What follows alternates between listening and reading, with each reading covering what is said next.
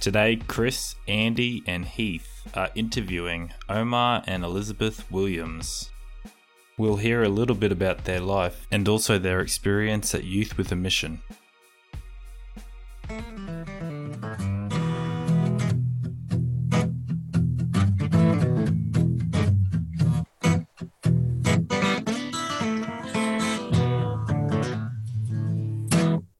Yes, that is the sound of Heath Dills, who has been living in a cave for God knows how long. Heath, where have you been? I've been at work with this new work schedule. See, when you come on and play the guitar for us, there's nothing except for maybe Omar's face, but podcast listeners can't see that. But besides that, you playing guitar on this podcast is probably one of my favorite things. Drops the panties for sure. Iconic. That's all it is. What do you want? I mean, the MeUndies are dropping right now. Oh, I love it. I love it. You wore the other day.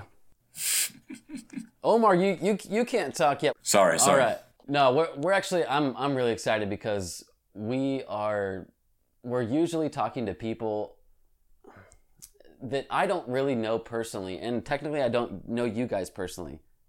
I've met you through the BC Club and all that sort of stuff. But we're always doing podcasts with people that are very external to me, that I'm learning about a week before a podcast, and I've never even heard of them before. But we get to talk to you guys tonight, or today, whenever the listener listens to this, about your experience with YWAM, and I'm really excited about that. And so, Elizabeth, Omar, thank you guys for coming on the Fade to Gray podcast, which you're hosts of. Yay! Thanks. Welcome. Can I talk now? You definitely can talk now. Well, thanks for having us. Thanks for having us, Andy. I just want to say right off the bat, Seth, thanks for having us on your podcast. Appreciate it. Yes, this is Seth's podcast. That's right. I love it. I'm really stoked because, really, I don't know much about YWAM at all. So that's why, and to be honest, this is an opportunity for me to get to know you guys more too, I feel. So, yeah. and especially it gives the listener a deeper look at your marriage and where you're at now. And I feel like doing this is almost an honor in a way. And yeah, it's cool. It's cool. So, like, where do we even start? Are we going back to when you first what do you enlisted in YWAM? Is that what they call it? Enlisted. Is there an enlistment process? Pretty much. I don't know. There is an application you fill out. Yeah, but I don't know that you're turned away. The only time I've ever heard somebody not be turned away is if they don't have the money or they don't get a visa. So. Oh wow! Oh, now when you go to YWAM, do you get funded by people at like a local church or the church you go to, whatever, or do you actually pay out of pocket? It's both. Both and. So YWAM stands for Youth with a Mission, in case listeners don't know, and it was designed as a training course or a group of young people to be trained in mission work. But a guy named Loren Cunningham started it in the 60s after a vision that he had of youth telling people about Jesus and crashing on the shores of the nations like waves to tell people about Jesus. And so he set up a bunch of different training courses, had a bunch of people join him in training, and they came up with all these different programs, schools that you can go through. When we were in it, it was in 150 countries around the world. They had bases in 150 countries. And the base that Omar and I just happened to be at the same time for our first program, the Discipleship Training School, or DTS, was Lakeside, Montana. And for me, my grandparents had saved up money from the time I was little for college education. And so I'm not sure if I disappointed them or not, but basically the money that they used for college, they had saved for me for college, I used for my YWAM training stuff. And were they upset about that? I'm not sure because they had been missionaries themselves, and so it was like, we wanted you to go to college, but you're being a missionary, so should we be mad at you? I don't know. They never said anything to me about it, so I think they were okay with it. Yeah, and if, you can always pray for more college money. You can just pray for it. Right. And it'll, it'll just come. It's fine. Yeah. Is YWAM where you two met? Yes. Okay. Yeah, and we can definitely talk about YWAM, but for me, I don't have a whole lot to say about it. Master's Commission would be more of my story. The whole discipleship training program school thing, I spent damn near 2 decades being involved in or leading, so I'm good with talking about that. But yes, YWAM is where me and Elizabeth officially met. That was our first year being Elizabeth, so that was fun. She was always Beth to everybody before that. But we never really got to know each other while we were there. It's a very small part of our story. But it's YWAM or just the whole discipleship training schools are an intriguing phenomenon to me. Something I once literally dedicated my whole life to for 2 decades. So can we put a timeline on that? Like, how long ago are we talking when this all started? 2001. April 2nd, 2001. It was DTS. And where were you guys in your lives that led you to YWAM? What was going on in your lives that brought you to that point? Who are you asking? Yeah. Yeah. Either. Elizabeth? I had just finished high school. I was a little bit early. I was homeschooled, so I could finish up early. I turned 18 on March 4th, graduated sometime like March 15th or something, and took off for Montana on April 1st because the school started on April 2nd. And I was 21 years old at the time, dating a young lady. Well, I guess, turning 21 in December, so I would have been 20, December. Yes, okay, yeah. Correct. Wow, okay. Thanks, babe. I've been telling the story 2 years apart for most of the year. All right, so I was 20 at the time, dating a young lady who's, 19, 18 years old, who had a 2-year-old son, or 1-year-old turned 2 while we were there. Elizabeth's going to get the dates correct for me. He may have he had a birthday while we were there. Had a birthday while we were there. Either way, I was way preoccupied with all of that more than the school, honestly. Didn't really go there dating the girl. It was a very strange thing. She kind of followed me there, you could say. And I didn't handle it well, and so my response was to start dating her. So anyway, so that's where I was at in life. So 20 years old, I wanted to do something for Jesus. There was somebody else in the church that I went to that had gone to a YWAM in Hawaii, and it sounded intriguing. My family has like a missionary pastor background, and I had an uncle who encouraged me pretty heavily because I had a heart to want to travel. I just knew that, like, at that point in my life, I was basically just smoking weed and listening to the Grateful Dead. I just wanted to basically be a deadhead. And my family was like, well, it's like, if you want to travel, then why don't you go to YWAM? And so the one that I picked was in Montana, and I was supposed to be able to go to Brazil on my. Because you're thinking, at least I can smoke weed in Montana. Well, not. You're thinking 2001, man. You couldn't. It wasn't legal anywhere. But the reason I would pick Montana was because the outreach was to Brazil. That was the whole selling point to me, because I always wanted to go to Brazil, and I happened to get on the team because it's a 6-month program. 3 months you're in Montana or your base, and then the other 3 months you do an outreach. Well, my outreach, somebody didn't fill out their visa correctly, and we ended up in Northern Ireland instead of Brazil because you can get there without his visa. So my team went to Thailand. Wow. So did this person end up getting detached from your team?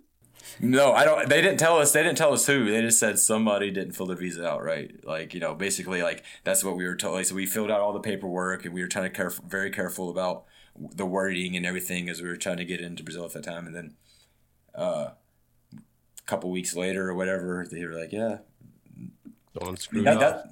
that's what they told us." I mean, I don't know what really happened, but I mean, it still was pretty awesome. Like Northern Ireland was gorgeous. Like it was amazing, probably better than I would expected it to be, but not where I thought I was going to end up when I signed up for. But hey, I met Elizabeth, and 4 kids later, here we are. Amen. It had to start somewhere. So now, if Montana or that first beginning part was so insignificant to your story, where does it start to get significant? Good question. Okay, so fast forward 7 years. Wait, pause. Okay. Remember, it was 2001 that we were meeting each other. So Right. think about the social media such as it was that was popular. You had MySpace and you had Instant Messenger. That's right. Instant Messenger. We all exchanged our Instant Messenger email handles or whatever they were back then. Yeah, And how many students were there? 40, 60 there were students 30 total? No, there were 32. Well, there were 32 at the beginning. There was 31 by the end, or 30 by the end, because 2 dropped out. 1 got kicked out, 1 dropped out. And then we all exchanged our email password, or email, whatever it was. And so then 7 years later, go Omar. Yeah. So 7 years later, nobody really uses Messenger anymore, right? And like I check it very sparingly. I don't know. I think over that 7-year time period, I may have spoken to Elizabeth 3 times. That's being generous. My numbers. Yeah. I've been exaggerating my numbers tonight, so forgive me. Yeah, 2 or 3 times. I was engaged to some dude at one point when he called Yeah. or messaged or texted. I don't remember how he got a hold of me, but It's always this is just saucy. it was always just like not yeah. the right timing, and just like, okay, hi, bye, see you later type of thing. Like just catch up real briefly. And then, because we never really had a real strong connection, I guess let's not skip over one of the stories in YWAM all right, ladies and gentlemen, here's how you pick up a wife On a clear summer's night. So the very first conversation that Elizabeth can remember having with me, or that we can recall, was in the breakfast line. For the buffet one of the mornings. See, breakfast was optional. Like lunch and dinner, you pretty much had to be at, because you had, and breakfast was optional unless you were on the team that had to cook. So, it had to be one morning that I don't know what had a wild hair in me that I decided that I was going to eat breakfast, because normally I'd sleep in for as long as I possibly could. And I go there, I'm standing in line, and there's this attractive young lady in front of me, turns around to say something. I'm not sure what. But as soon as she opens up her mouth, I have no filter now, but I mean, like at 20 years old, I had worse then. much less of a filter, and I was like, it's like, damn, your breath stinks, or what did I say exactly, babe? Do you remember? I don't remember, something along the lines of your breath stinks, your breath reeks, something like that. And I Something was really horrified because it was the one morning I had decided to go to breakfast without brushing my teeth before I went. And that was the last breakfast I ever went to without And you brush your teeth immediately when you wake up ever since, right? Not anymore, no. He already has me, so. That's right, We're that's good right. now. Now you're stuck. Oh, that's nasty, man. So that was my pickup line. It worked real well. But yeah. So anyway, we did. Yeah. But we were just from 2 completely different worlds. And at that point, coming from like that, pseudo hippie Grateful Dead background thing, for her, like that homeschool background, it's just we were just in completely different circles. And maybe one other conversation that we had briefly about my father, maybe. Yeah, at the end of outreach, you come back to the base and you have like a debriefing week and a graduation at the end. And he had maybe just heard from or was trying to plan a meeting with his biological father for the first time. And we had a conversation about it, and that both of us like halfway remember the conversation and remember walking away going, oh, maybe we maybe there's more to this person than meets the eye, is kind of the impression we both got of each other, because we didn't hang out with each other during the school, really. But that was really it. And then we exchanged all of the information with everybody. And then 7 years later, most of the people fell off, and she's on, I'm on. And we start talking just about ministry stuff. I mean, the place I was at in my life 7 years after that point, the place she was at in her life, I don't think either one of us really were looking for or wanted anything to do with a relationship. I just, was just being friendly, honestly, and just, hey, how's it going? And what she was doing at the time was very interesting to me. She was living in Santa Fe, New Mexico, and still with the YWAM and, doing music stuff down there, but also working with the First Nations people group, or the Native Americans down there. We just made contact with some First Nations people near us, and we had been trying for years to reach out to them and see, is there anything we can help you with, or do you want to do any music together? And we finally found this couple, and so we had just gotten back from a trip from Arizona with these guys, and then Omar, then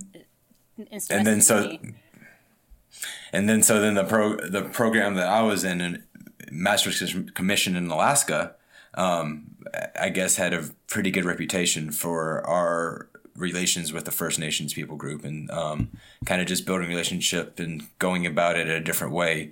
And so I was genuinely just wanting to, maybe partner with and help her out. And it was just something that was a real passion of mine at the time. Just building bridges and gaps of that people group. So anyway, so and then my phone number so that he could give it to his after director. he told you about your crap breath. No, 7 years later. 7 years later. No, in that instant message. Yeah, I couldn't smell her breath anymore at that point. He's in sometimes Alaska, it lingers. I'm in Santa Fe. Yeah. But no, he got my phone number to give it to his leader. Yeah. And a couple weeks later, he called me. A week later, he called me again. Day later, he called me again. Then we were talking every day. Our relationship went pretty fast, realistically. I mean, when we reconnected in March. We were dating by I went to Brazil on a mission trip, and we started dating right after I got back. So I can't remember if that was May or June of that year. That was 2008. And then we both went on mission trips that summer. So he went down the Yukon River in Alaska and was ministering to the First Nations people along the river. And I went to China to play music. And then we came back, met up in Kansas in August. Do you want to say anything about that part? You guys are like a movie. It really is. She's going pretty quick. I don't know about Kansas. Yeah. Or about no, you keep going. You just keep going. Okay, so I checked out a little bit. I'm sorry. It's your story. You checked out of your own story? No, he checked out And on his we're wife definitely talking. leaving that My part voice- in, by the way. My voice just puts him to sleep, so it's all good. No, it's not that. I really was trying to say something earlier, and then I forgot what I was going to try to say, and then you started talking, and then you asked me what I was going to say, and I'm like, you're talking. Just keep going. Oh, okay. August happened. So in August, we met up in Kansas. So at the time, his grandma and one of my grandmas lived 20 minutes apart. And so we worked it out to go see our grandmas, and ended up hanging out in person for the first time in 7 years. Wow. And that's when he asked me to marry him during that trip within the first day. I don't remember. And then we got married in December. And we were pretty much apart that whole span of time, except for that week in August. Was and that the week before our hard? wedding. Yes. That's got it. Thank to- God for to just- technology. Yeah. Are you guys Skyping and all that sort of stuff at that time? Is there just endless Skype calls? Yep. Yeah, because it was all Skype. Yeah. All night. Yeah. Kind of awesome. Wow. I don't know. I've only had one long distance relationship, so props to you guys. I mean, And Omar, the first day, dude, I just love you. Like, you are a total go-getter dude, but that just proved it even further. You're God. He is. He's Omar the God. So basically, that's the story. That's it in a nutshell. That's why I wanted you to tell it, baby, because I know that you would get all the way through it from start to finish without chasing rabbit trails and insignificant parts of the story, which is where I was still camped out back on one at the very beginning. At the beginning, wait, from DTS or back when we started talking? Back when we started talking. Yeah. Because, like, I mean, it wasn't like I was really, honestly, wasn't interested in having a relationship with anybody at that point, because a lot of it was because of brainwashing and different things that was happening. I say brainwashing, I don't know. The purity culture was very strong in the school that I was in. And it was the third year that I was in the school, and we had just got done with the whole purity teaching that my director at the time was famous for. And so it was the third year that I heard it and first year that I started believing it. And was actually really excited about it and was telling Elizabeth all about it as we were talking and getting to know each other. It really wasn't until the whole, I prayed for her. She was going to go do like a suicide prevention hotline or something like that. I remember the first time I actually kind of like started liking you. Like, it was like, and yeah, that week was intense. Yeah, and so like I was just able to be there for you and kind of like we shared some emotional stuff, and I was able to pray over you, and I was like, hey, this, we might be able to make a pretty good team after all. And then we had some conversations. I think one of the things that really stood out was the fact that she said she was really excited. She said, I just got a brand new house. I'm so excited. And I'm like, huh? Well, I'm like, wow, she must got a lot of money. What's going on here? And then she shows me, and it's like her suitcase. And I'm like, oh, okay. So she likes to travel a lot too. She's kind of got that whole thing going for her. Honestly, guys, when I met Elizabeth, I so didn't trust myself in relationships that I had like at least 3 people that I respected, like in like religious circles, to greenlight my relationship so I didn't like sabotage my own life or something with like the women that I was attracted to at the time. So yeah, well, it's not even the women that I was attracted to. It's just that like I don't know. I'm a lover, obviously. I jump head first into everything. So Of me. I do too. That's part of why our story is the way it is, because I've been engaged. I was engaged twice to 2 different guys before getting married to Omar. So Third time's the charm? I mean, I guess so. Yeah. Yes. But I think the meat of like kind of our story really lies in like all of that. The fact that like there were so many different things that happened that I considered signs or things that God was doing. His hand was on our lives, like bringing us together, where we moved our wedding up, 3 months sooner than it was going to be when we got married on my birthday, because she had an opportunity to come to Alaska and do some work. And there was so many different like things that happened that just seemed like, this is God. And so when the first few years of our marriage were rough and rocky, that was the thing that really, really kept us together more than anything, was that belief that, we can't be wrong because God said, and so, I mean, there was probably years where we probably shouldn't have been together. Like, it was pretty toxic for each other and for, anybody that was around us, but we were in ministry and we were, burning the candle at both ends. She was on stage as much as the pastor was, and I was running a school while the director was, MIA half the time. So that was once we were in Alaska and married. So anyway, So what do you guys want to know? I guess so. That was, she gives the fast forward version of how we got married. I told you guys a little bit about the YWAM experience, but the can of worms is all in Alaska. What do you want to know?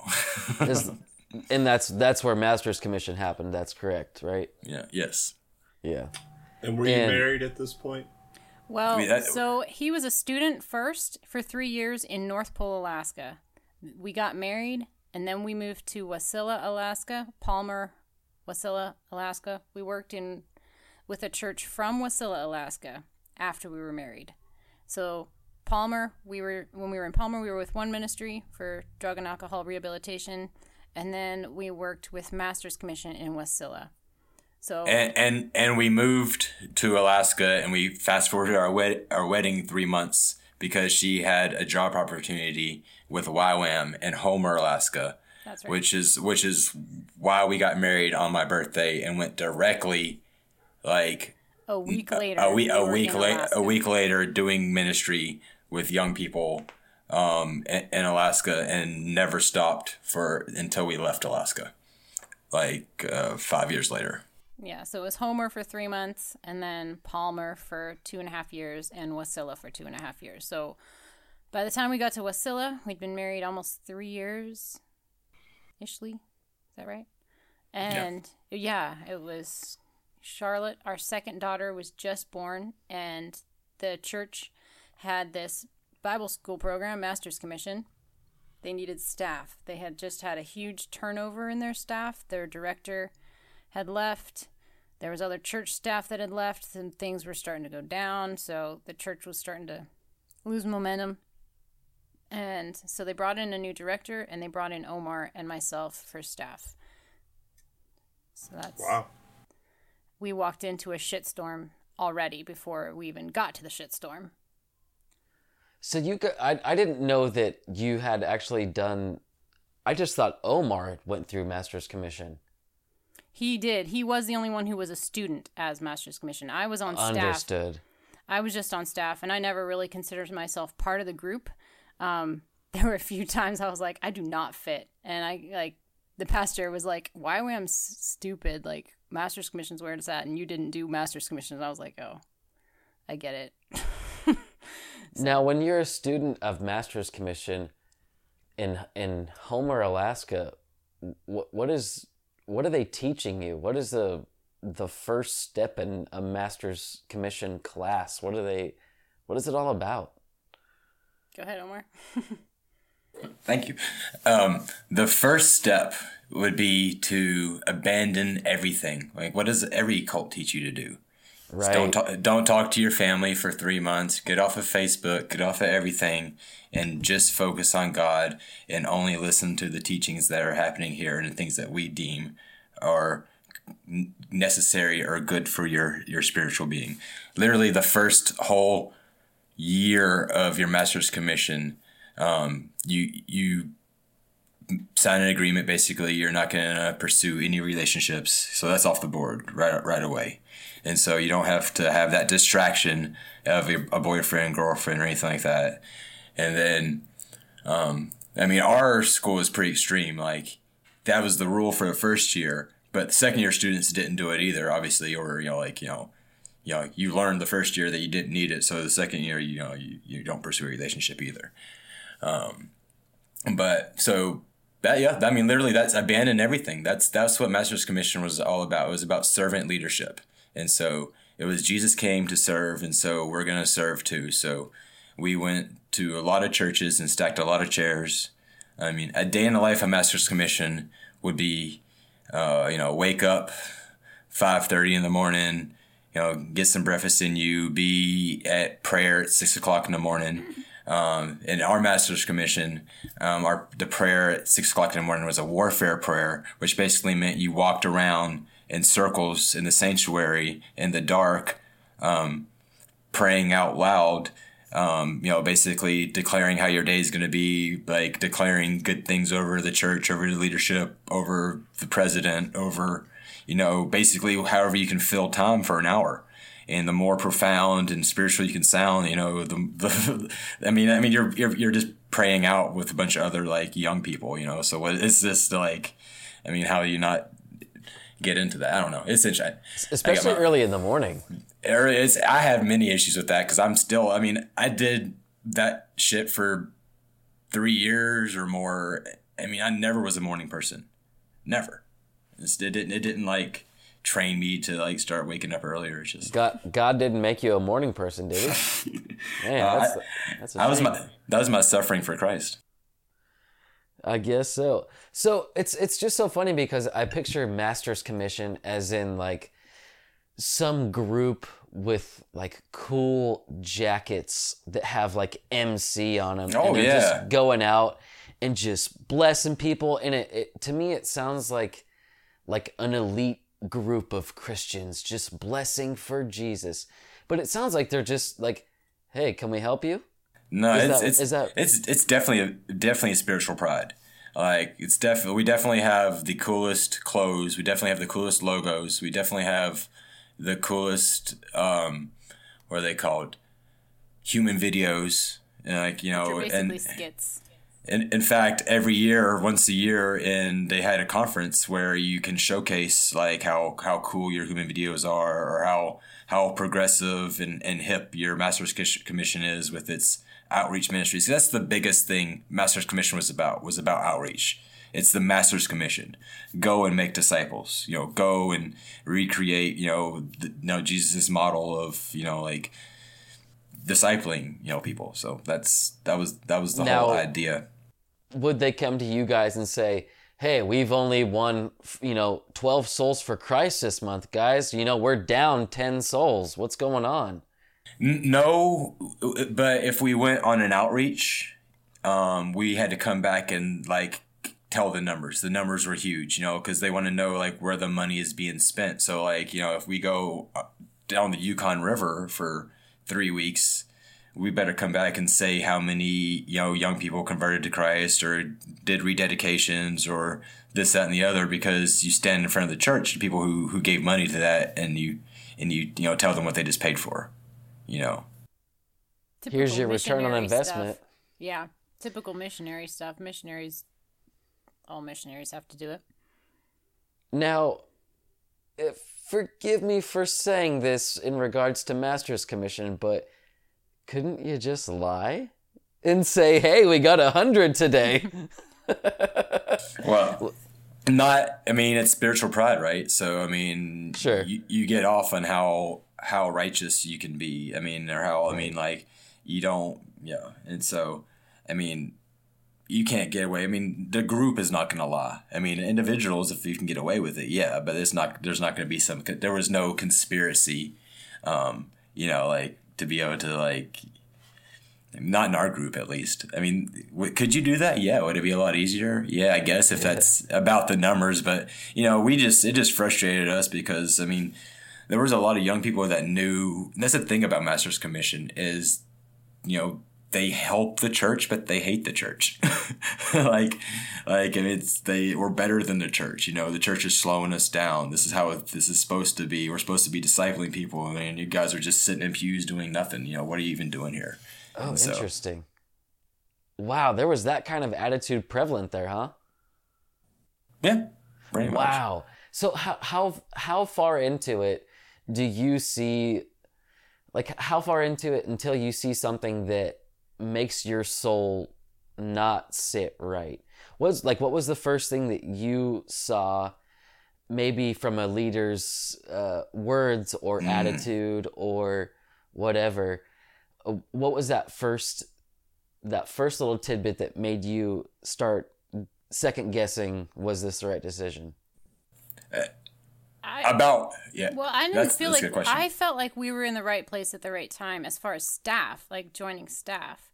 Mm-hmm. I definitely felt like we walked into a shitstorm. Like you could tell, you walked in and everybody was just shattered. They were in the middle of their program and they just lost their director and one of their other staff girls. Or did April stayed with us until the end of that year? Either way, it was just a mess to begin with.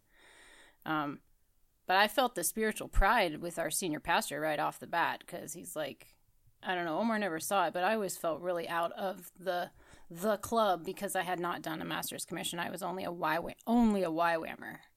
So I didn't really know what I was doing. Yes, you said that. Or like a lesser.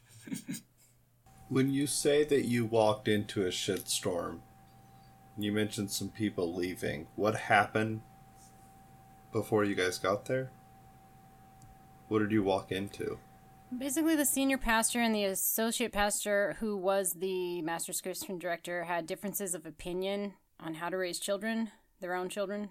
And so the associate pastor, who was the master's commission director, left.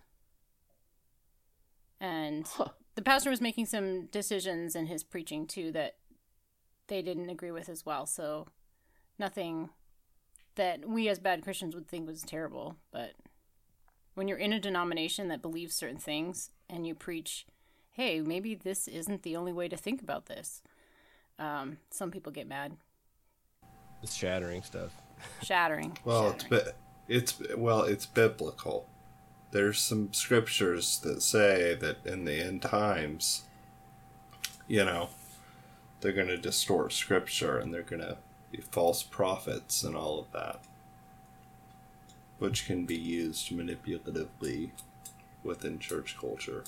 Shut other people down. Mm-hmm. Yeah. But Omar, as a student,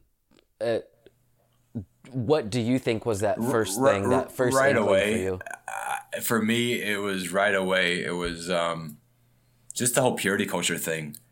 I saw that from the very beginning. I'm like, what is this? There were separate vans for guys and girls. Like when church services would happen, like all the youth and of females would sit on one side of the church, and all the youth and their guys would sit on the other side of the church. The lines were very strict, very, very. It was just weird to me. Like for where I came from, like I didn't understand that. Like most of my friends in high school, were kind of like females, and I was raised by women, and so like I didn't have a whole lot of real strong like guy friends when I was, and so I think that's a good thing that happened in Alaska. Like a lot of that changed, but it was definitely strange from the beginning. I mean, there was other things, but that was the first thing. Yeah, because it just seems like it seems like if you've never experienced taking a different van because you're it's a van full of dudes and you gotta or sitting in church and they're afraid that you might touch each other in church. It's like, what are you actually afraid of? You question every thought. You start to think that everything that you do is sinful, and it makes you like it makes you feel like a predator for everything, and that word was thrown around all the time. Are you a protector or you're a predator? Like protectors act this way, predators act this way, and there was a whole list of, are you this or are you that? Are you a sucker fish or are you a king salmon? These are like exact, I should show you. I could actually have the files. I can show you, like, I've taught this. God forgive me. I've taught this stuff to other people. But that's just one of the things. Another thing that was weird from the beginning is that like at least 3 times a year, we go through the John Bevere Undercover series, which basically is just submit to your leadership, even if your leadership isn't godly. Isn't godly. Yeah, as long as they're not telling you to do something that is a sin, then you should still submit to them. Because that's what David did. David did that to Saul. No. Right, but King Saul is throwing spears. I mean, your pastor's just talking bad about you. Okay, he's just slandering your name. He's just taking stuff he knows and spreading it. This didn't happen to me. I'm just using it as an example. But he's not throwing spears at you. It could be worse. You're not David. Right, and when they're bringing up those people's names, if they get called on it, it's, well, I'm just trying to keep them accountable. I'm just trying to make sure that God's glory is being shown. I don't want them to be a bad witness. That's all. I just, I'm concerned, really. I will say this as we keep going, and because I do want to be careful because there were some people that like I really do and did like love. I haven't spoken to a lot of people in years, and and so some people this might be like some of the first things that they hear, and I do want to say that I believe everybody that was involved, especially in when I was a student, like whether it be my director then or the staff leader, stuff like that, like did the best they could and did everything that they believed that like was right for them at the time. Like, they didn't know that they were messing people up or anything like that, or, like screwing up heads, or like they didn't see the spiritual pride for what it was, and that was the other. And so that'd be the third thing I would say that I saw as a red flag is how the community responded to, especially in Wasilla, our pastor and our church. Like everybody in the community is like, oh, that's the church that hurts people. And like, that's literally, that was like, oh, that's a church that like basically like hurt, like, that's the word. I don't even know any other way to say it. But for listeners, Elizabeth is violently shaking her head up and down. Yes, yes, yes. So yeah. Wow. Yeah, I was a worship leader at that church for 3 years, and I tried to join a worship leader encouragement group. Like all the worship leaders of the Valley would get together like once a month or something, and basically they found out what church I was from. And I never heard when they were meeting or where after that. They were very concerned. Wow. So nobody who was or maybe now is part of Master's Commission, if it's still a thing, they don't go to a church? They don't attend a church? Or is that like church for them? Oh, we had to be at the church every time the doors were open. Yeah. And so we would be there every Sunday. We'd be there every Wednesday. We'd be there every prayer meeting. Like we'd be there to clean the church. We'd be there for everything. But Omar, you had said that you guys viewed people in church as not doing enough. Right. So it made it sound like we just looked down on them because they just looked at church like as they just like a community to come to. As church, like they weren't spiritual enough. They weren't in it 24/7 hardcore at every meeting and stuff like that. And that's the way we were made to feel like. And we had like one baby, two babies, young at the, and so then Elizabeth's leading worship, and they still wanted us at every meeting, every church service. Like sometimes I was like, I want to, like Elizabeth's gonna be on stage, like. I have this baby. I'd rather just stay home and be with this baby. I'm gonna go to church and be hanging out with the baby in the back of the church anyway. Like, what's the point? What are we doing here? But it's like, but I had to be there. I had to be seen that I was there, and I think that had a lot more to do with our leadership's issues of like rejection and perception, and like if I wasn't there, then people could say, oh, Omar, doesn't like, doesn't agree with Ed or whatever's going on. So with all that tension with the kids and just the busyness of really ministry work, right? That's typically some of the busiest, craziest lifestyles and draining lifestyles I think that there is.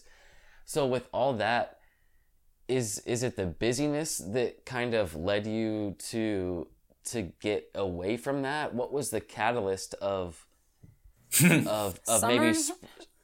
Oh, go ahead. Summer 2012 is when it all started cracking. Like, that was the summer we went fishing. Started crack-a-lacking then, huh? I think. Omar, what do you think? You're rubbing your eyes. Oh, no, just to answer Andy's question, I guess summer 27, what was the catalyst, though? Like, I mean, I wouldn't say... I would say the catalyst for it all going down was when the board asked... or what's it called? The elders asked the board for help because the IRS was going to start seizing property because we were $100,000 in debt. Like I think that was the catalyst for things happening because that's when they stepped in and basically removed our senior pastor. And that was March 2013. Yeah, but what Elizabeth was speaking to, like, is true as well. I mean, go for it. I was actually going to write down what that marker were to answer the question, because I wasn't sure exactly where you're going. But I do agree that, like, for us, that was a very awakening experience. You talking about the whole fishing trip? Yeah. Yeah. Okay. So yeah, you can. I mean, if you want to tell that story, go ahead. But Just to say that there were other issues involved besides the senior pastor disagreeing with the denominational viewpoints. He was pretty clear on his change of viewpoints, because when you become a pastor at that denomination, you have to sign all kinds of papers and whatnot. But he started disagreeing, so it was that. But then there was other personal issues. I think Andy was hitting it on the head, though, with the pressures of all, like, having to be there and the expectations and everything. There were people involved and leaders involved that we all just started to crack. In that fishing trip, things happened that were not good. So then the elders, we had been losing congregants for so long. We were in debt hugely, and we owed back taxes hugely. And so the elders of the church went to the district. So the way the denomination is set up, you've got your pastors that are involved, that are the leaders of the church, with elders that kind of advise them within the church. And then you got the district, which is statewide or region-wide, to help you with advising.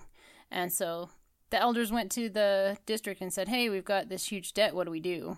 So then they had to launch an investigation. And in the bylaws of the district, of the denomination, when a district goes in to investigate, the senior pastor has to be put on hiatus.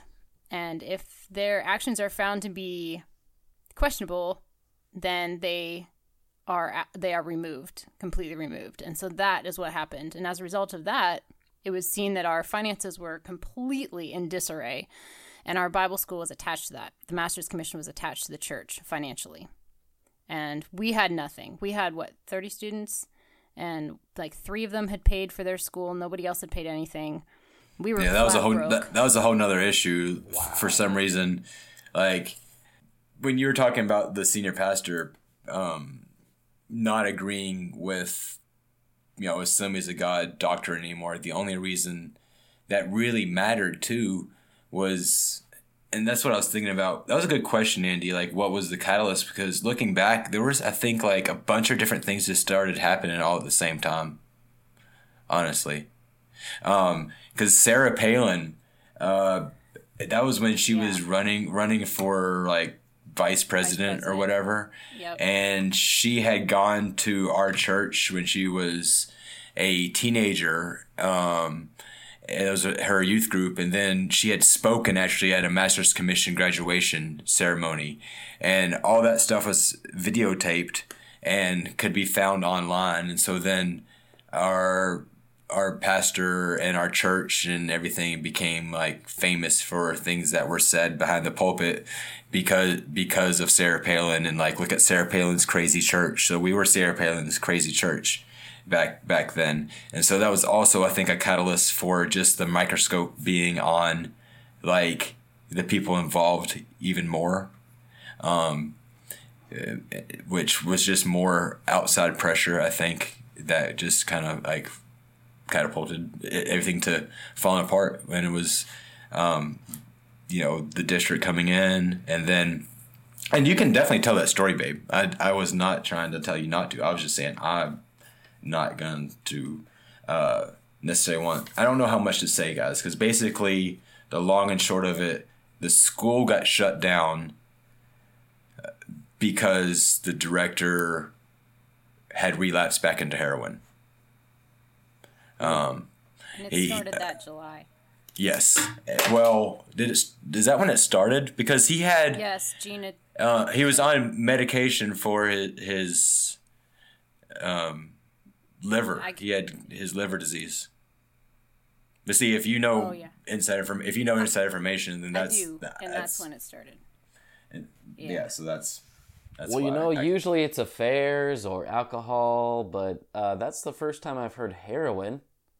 Yeah, that was interesting. That was new. It was different. It really explained a lot when I found out at the end of it all, because I was getting very weird, paranoid text messages at like 2:00 in the morning.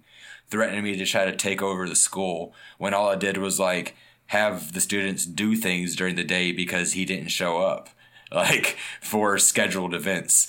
And so, and I just would be like, okay, well, we're going to do this then today. And all the students would be like, yay, we had a great day. And then the news would get back that they had fun. And then he'd be like, you know, like, why are you trying to take over the student? I'm like, I wasn't, you know. So and for me, my issues with rejection issues and trying to like please like the men in my life, you know, daddy issues, whatever it might have been. God, that was hell. Like I literally didn't think it was him. I thought it was me. I was like, what am I doing wrong? Like I can't do anything right. So now it got shut down while you were still living there, right? Yes. it got yes. And they got the board. Am I saying that right? Is the Yes. board or the district, whatever? It was the board who is the district. The district has a board of people, and they shut us down. As far as they were concerned, it was the financial side of things. But then when they found out the other stuff going on with our assistant director or with our school director and his relapse, that just confirmed it. And they just put the nail in the coffin, and that was it. And they called Omar and I in after the fact, and that conversation was really interesting because they're like, so what are you guys going to do? We're like, well, we just lost our house because our house is part of the Bible school program, so we got to find somewhere to live, and that was our job, so we got to find somewhere to work, and I was pregnant with my third child. So, yeah, and I don't think they knew that we actually lived on the campus because they were asking us, well, who else lives in this campus? And so we're like, well, the assistant director and his wife and 5 kids and us and our 2.5 kids and several married couples and all the students and a couple of single guys who are on staff with us. And they were like, oh, we didn't know that. Like, yeah, it would have been helpful if you had known that before you shut us down. But it was good that we shut it down, I think, because financially we couldn't sustain us at all. It almost sounds like you shut down the black hole on Stranger Things too. It just seems like you just closed it all up, and it's like everyone's gonna be like, yeah, it's gonna be better now. Like we're all gonna be better now. And after it closes down, how much longer are you staying in Alaska? Well, we ended up, so it was closed when, babe, in May, and they allowed us to stay until our son was born in October. We actually pushed it a month later and just said we left just before Thanksgiving. We moved down here Thanksgiving 2013. But the students had to be out within weeks of it being shut down. And the other staff had to be out by the end of the summer. So we lucked out on that one because I was pregnant. That's right. You got kids. You're priority. That's right. Okay, well, so then you move straight to what? Straight to PA? Yeah. Yeah, basically. We had a conversation. We were trying to decide because when everything first shut down, we were sitting there thinking, well, do we want to do more ministry? Like, that's what we got married to do, was do ministry. So Omar went down to Soldotna to talk to a pastor about starting their Bible school program, and it wasn't quite the right fit. And then I got a job offer for a worship leader position in Texas, and we looked at that, and I was like, shit, you can make money doing this? Like, you gotta be kidding me. And then that wasn't going to be a right fit, though, either. And the more we thought about it, the more we're like, we are close with our grandparents. Like, I was close with mine, and he is close with his. And our kids don't know their own grandparents. So let's move near them. So at the time, my grandparents had just moved in with my parents, and their house was standing open. My dad had bought the house off of Grandpa, and Dad's like, hey, look, if you need a place to stay, this house is standing open. If you want it, you can have it. And my grandparents were 10 years older than Omar's, so we figured rightly in the end that my grandparents would die first. So we're like, let's move there first, and we'll stay there for 2 years, and then we'll move to North Carolina. It's been 5 years, but we're still making plans to move to North Carolina. But my grandparents have both died in the last 3 years, so wow. So it's so we moved back here to get real jobs and be real people and watch my grandparents die. So. And now I assume that is ministry not a part of your lives at all, or do you see ministry like in a different way now? Maybe not so. I have no desire to do ministry ever again. I don't know. I like the idea of helping people and giving people advice. Obviously, I do that. But no, I don't. No, because we tried. So we made a pact. We're like, we're never going to work for a church without being paid again, ever, because we weren't paid in this position in Alaska. So we moved down here. And we found a church and started going to it, and they needed a worship pastor. So I did an interim worship leading thing for a minute, and it wasn't fun. And ended up going to a church plant and trying there, and it still wasn't fun. And I lost all desire, passion, everything for it. Omar told me, he's like, I don't want to do it. I don't want to do ministry. I want to hang out with the kids. Although he ended up being roped into the youth doing Bible study, or what was it, babe? Sunday school for the youth. But we told the pastor we will not do this unless we are paid, because we just weren't. And after a few years of that, it's been like 2 years now, I'm like, I'm done. I can't do the drama. I can't do the politics anymore. I want to play with people that I want to play with. So. I mean, after all that, do you think all of those experiences in ministry, do you think that hurt your faith, or did it just reshape your faith in a different way? I don't know. I'll let Omar answer that question. I'm not sure. I don't know. I the thing is, like, up until our own personal stuff started happening, like, I never blamed God for any of it. Like, it was just people being stupid and making bad decisions is how I always saw it. And yeah, I was angry and had major depression issues when we got back here to Pennsylvania. That was compounded by so many things, but I didn't lose faith in God at that point through all of that. Because to me, it was just people being stupid. Yeah. But Omar? That's a hard question for me to answer. It's a good question. And for me to answer it honestly, it's hard because I don't know where I'm at. I personally feel that, that's just to answer the faith in God question. Mm-hmm. I don't know how to I can't go back, I guess, is the whole thing, as I'm ruined, to have a, church experience ever again. I think that there's good people in those buildings, but I feel like that it's a broken and corrupt system, and it just makes broken and corrupt people. And so, it happened to myself. I don't know. So I still have faith in community, because of you guys, is the most honest question I could give you. And that's the reason I paused for so long, because it's something that I've been reflecting on, recently. So that's why I just don't, it's hard for me to articulate the words without getting too emotional, I guess.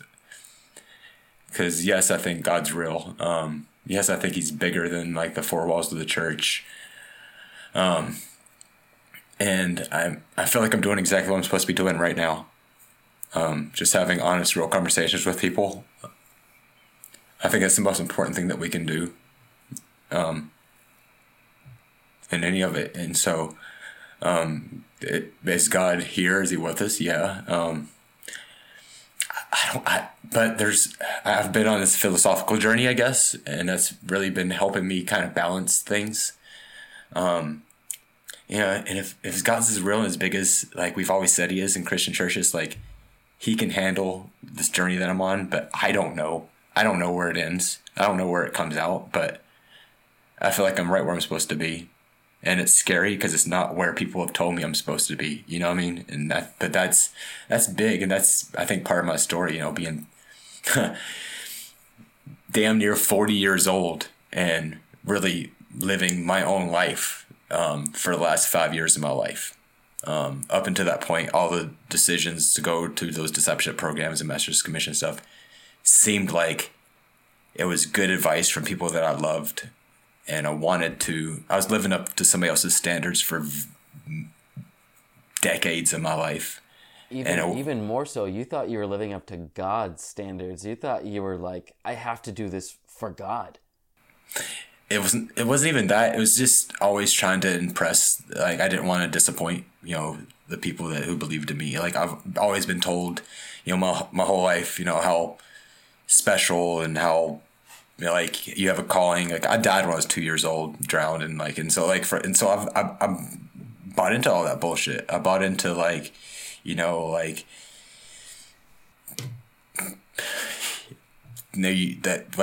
our guests have talked about, where you hear God's voice, you're special, you're anointed, you're going to change the world. I mean, all that. I think that we all have that in us, but some people's personalities gravitate towards that more than others. They do, and you are a natural leader, and I think that's why. I mean, I think you'd agree. You are a leader. You are the one who actually got this podcast together.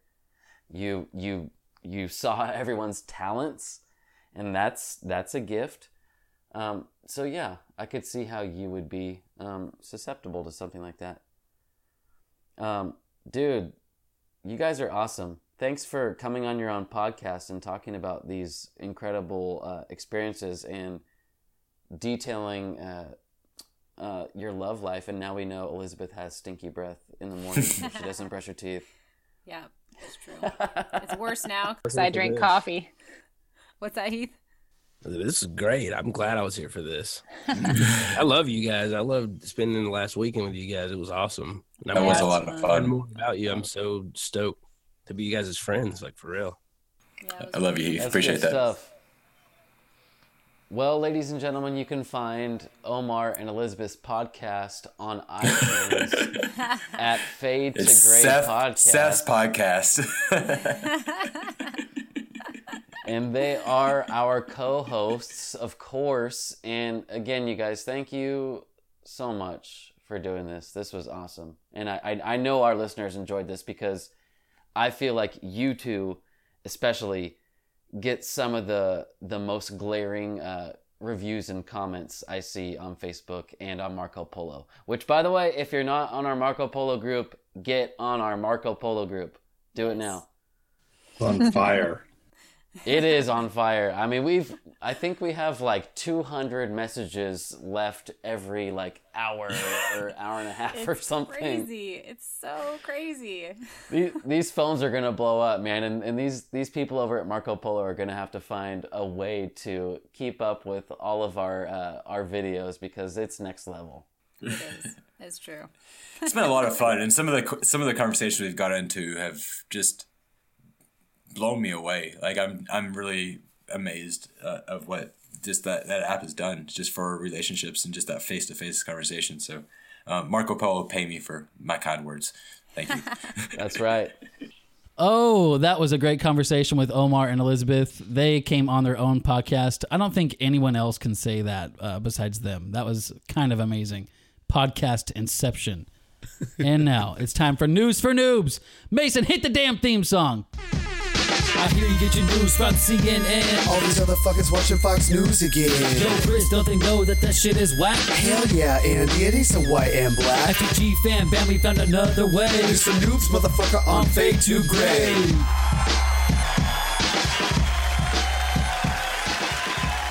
Holy shit, it is the News for Noobs.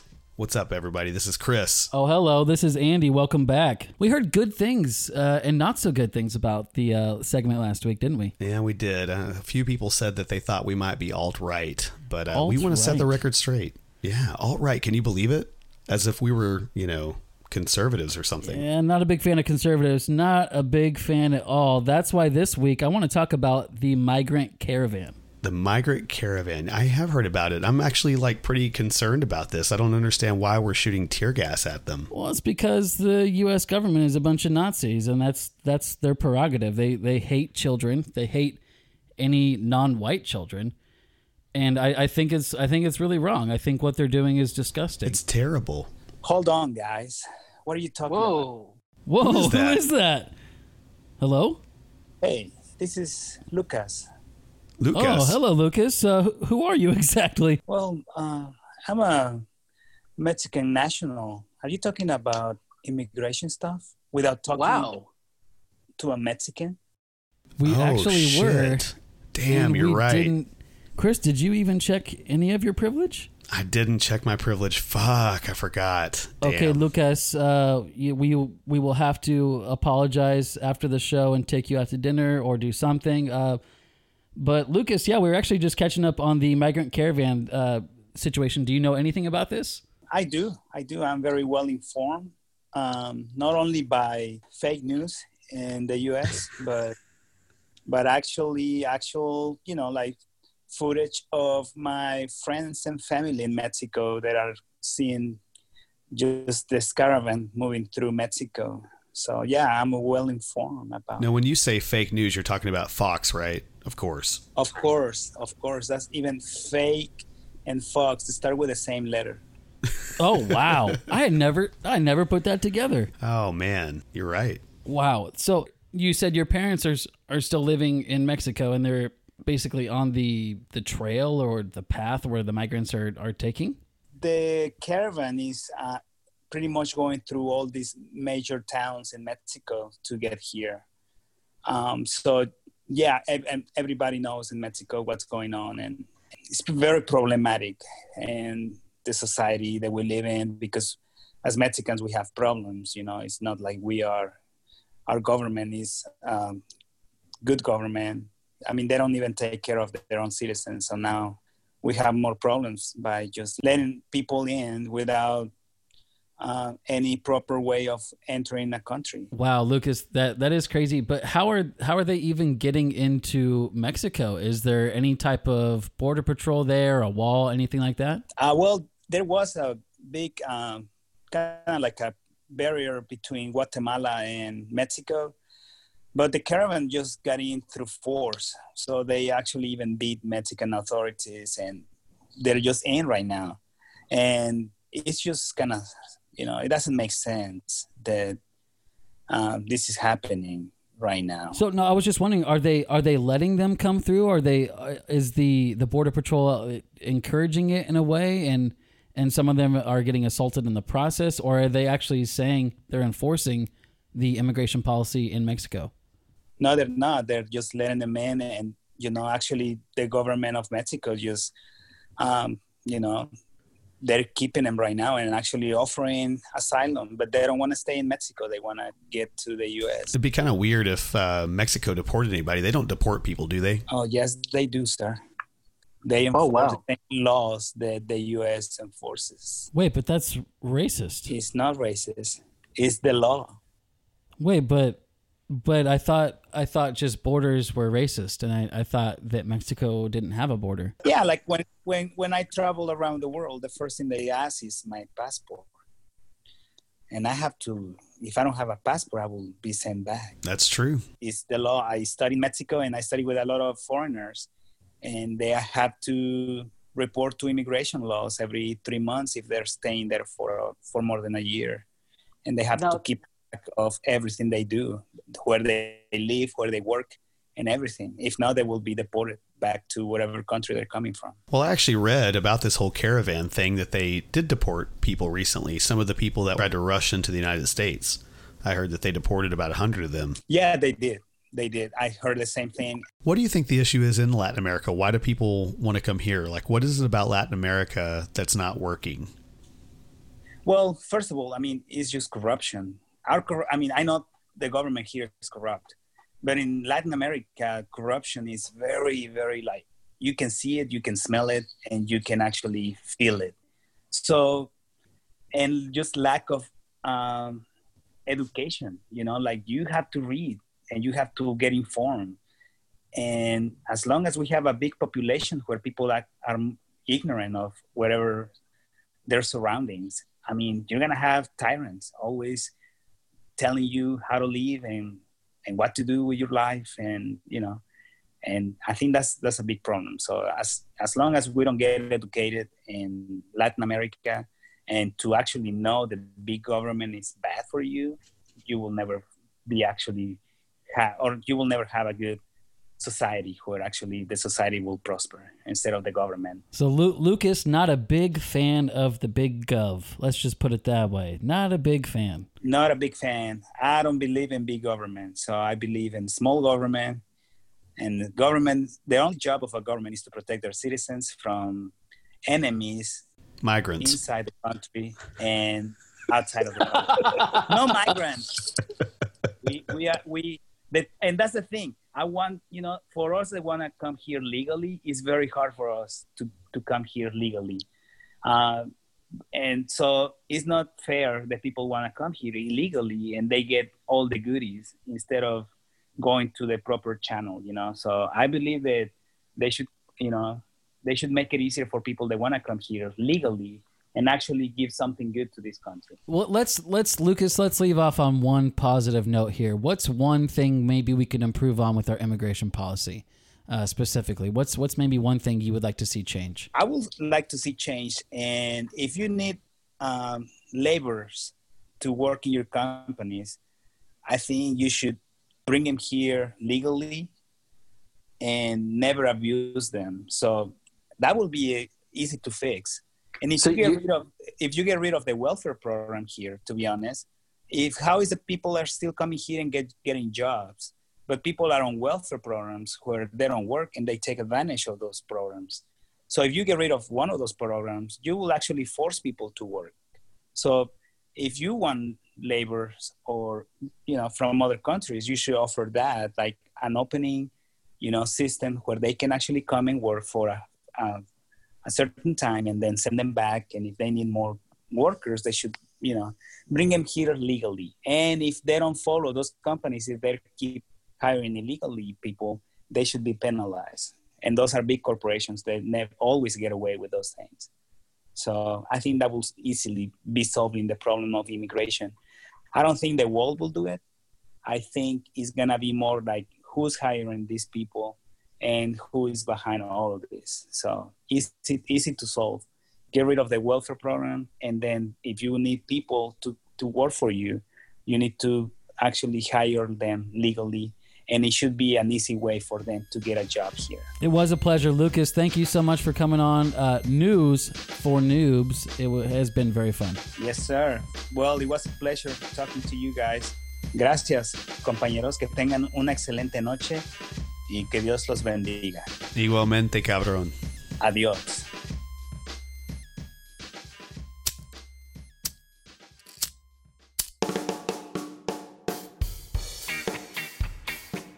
All right, guys. Well, welcome again to the Movies That Molded Me. Today, we are going to be talking about Napoleon Dynamite, or better known as Napoleon Dynamite.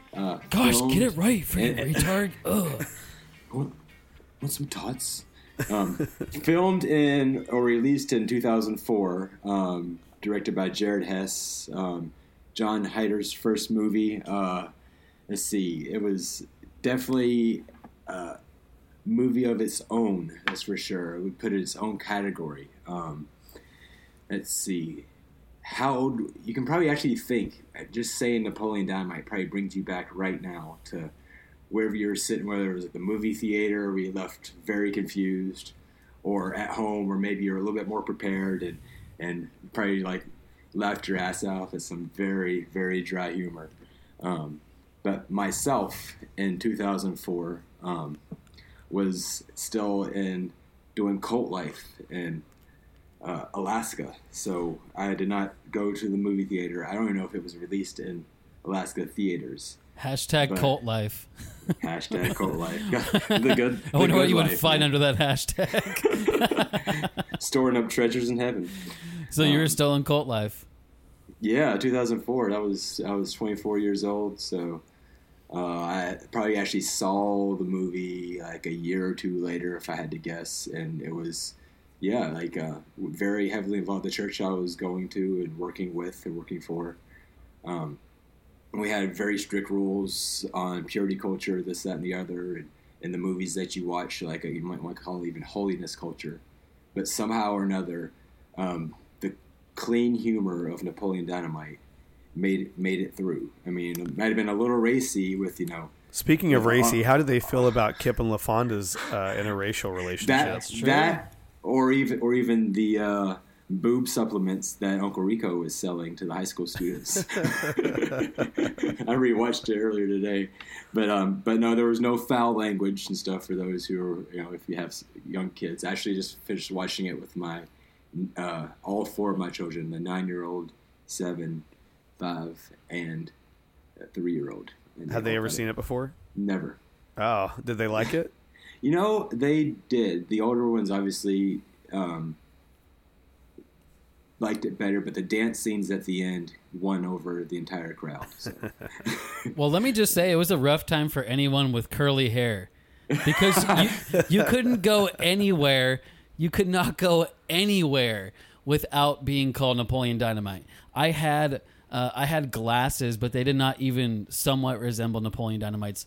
But it was just because I had curly hair that I would get called that all the time at school, at church. I remember one time I was at a youth group, and it was probably my senior year, and I had been called Napoleon Dynamite, I don't know, 16,000 times. And I was walking out. It was after service, probably mid-July, is probably 85 degrees when we walked out. And some kid walks up to me, and I only did this because he was smaller than me. And he runs up, he says, "Hey, Napoleon, where's Tina?" Or he said, "Where's another character?" So my fist went back, and I decked him in the foyer at church. So Napoleon Dynamite ruined my life, and I'm just going to go on record to say I will not be voting for Pedro. Was it the Ron Kwon-do? Ron Kwon-do is what you learned self-defense with? Yeah, that was my training. That was my everything. That was my dance training. That was my life training. I learned how to take care of animals with him and Tina. I thought Did it was Rex teach you self-defense? Yeah, and that's how I learned to throw pigskin. well, Kip was training to be the cage fighter, so.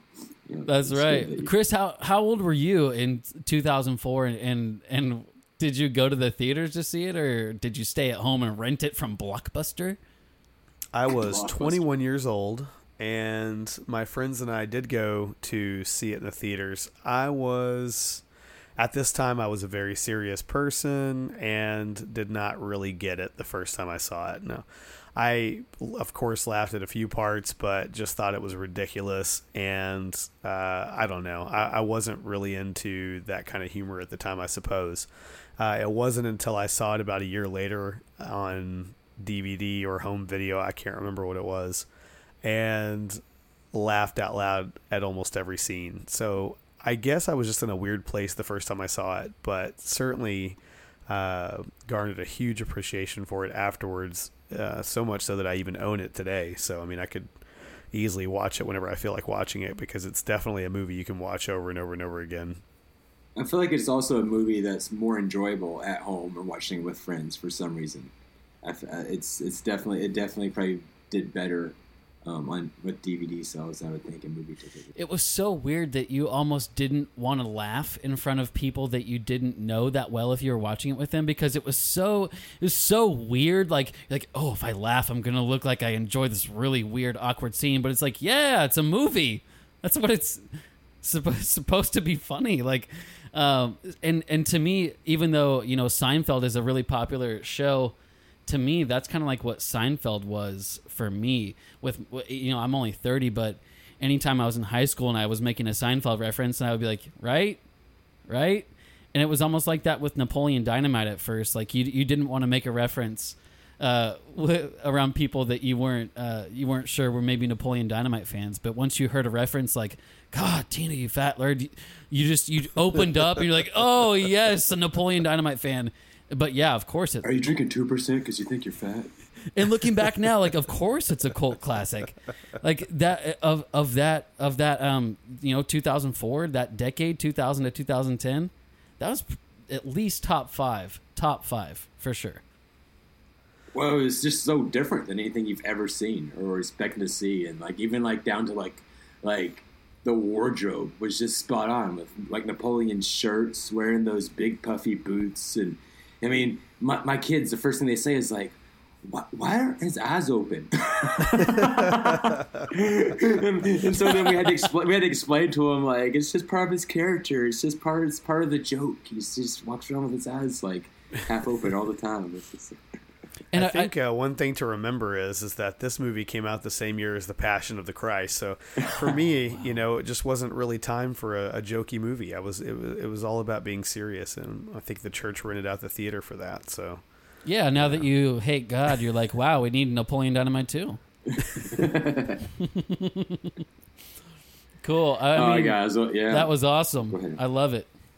Yeah, appreciate you guys being on, man. It was definitely a movie that molded me. Like, even though it was much later in life, and rewatching it with my kids, it was very clean. A few, boob references is about as dirty as it gets. I will say, the scene where the cow gets shot in front of all the kids in the school bus is still one of my favorite scenes. And so if your kids haven't seen anything like that before, like might want to warn them. Right. Having said all that, if you want to watch this with your kids and get back to us and leave us a comment on our Facebook page, that would be funny to hear kids' reactions, in 2018 to Napoleon Dynamite.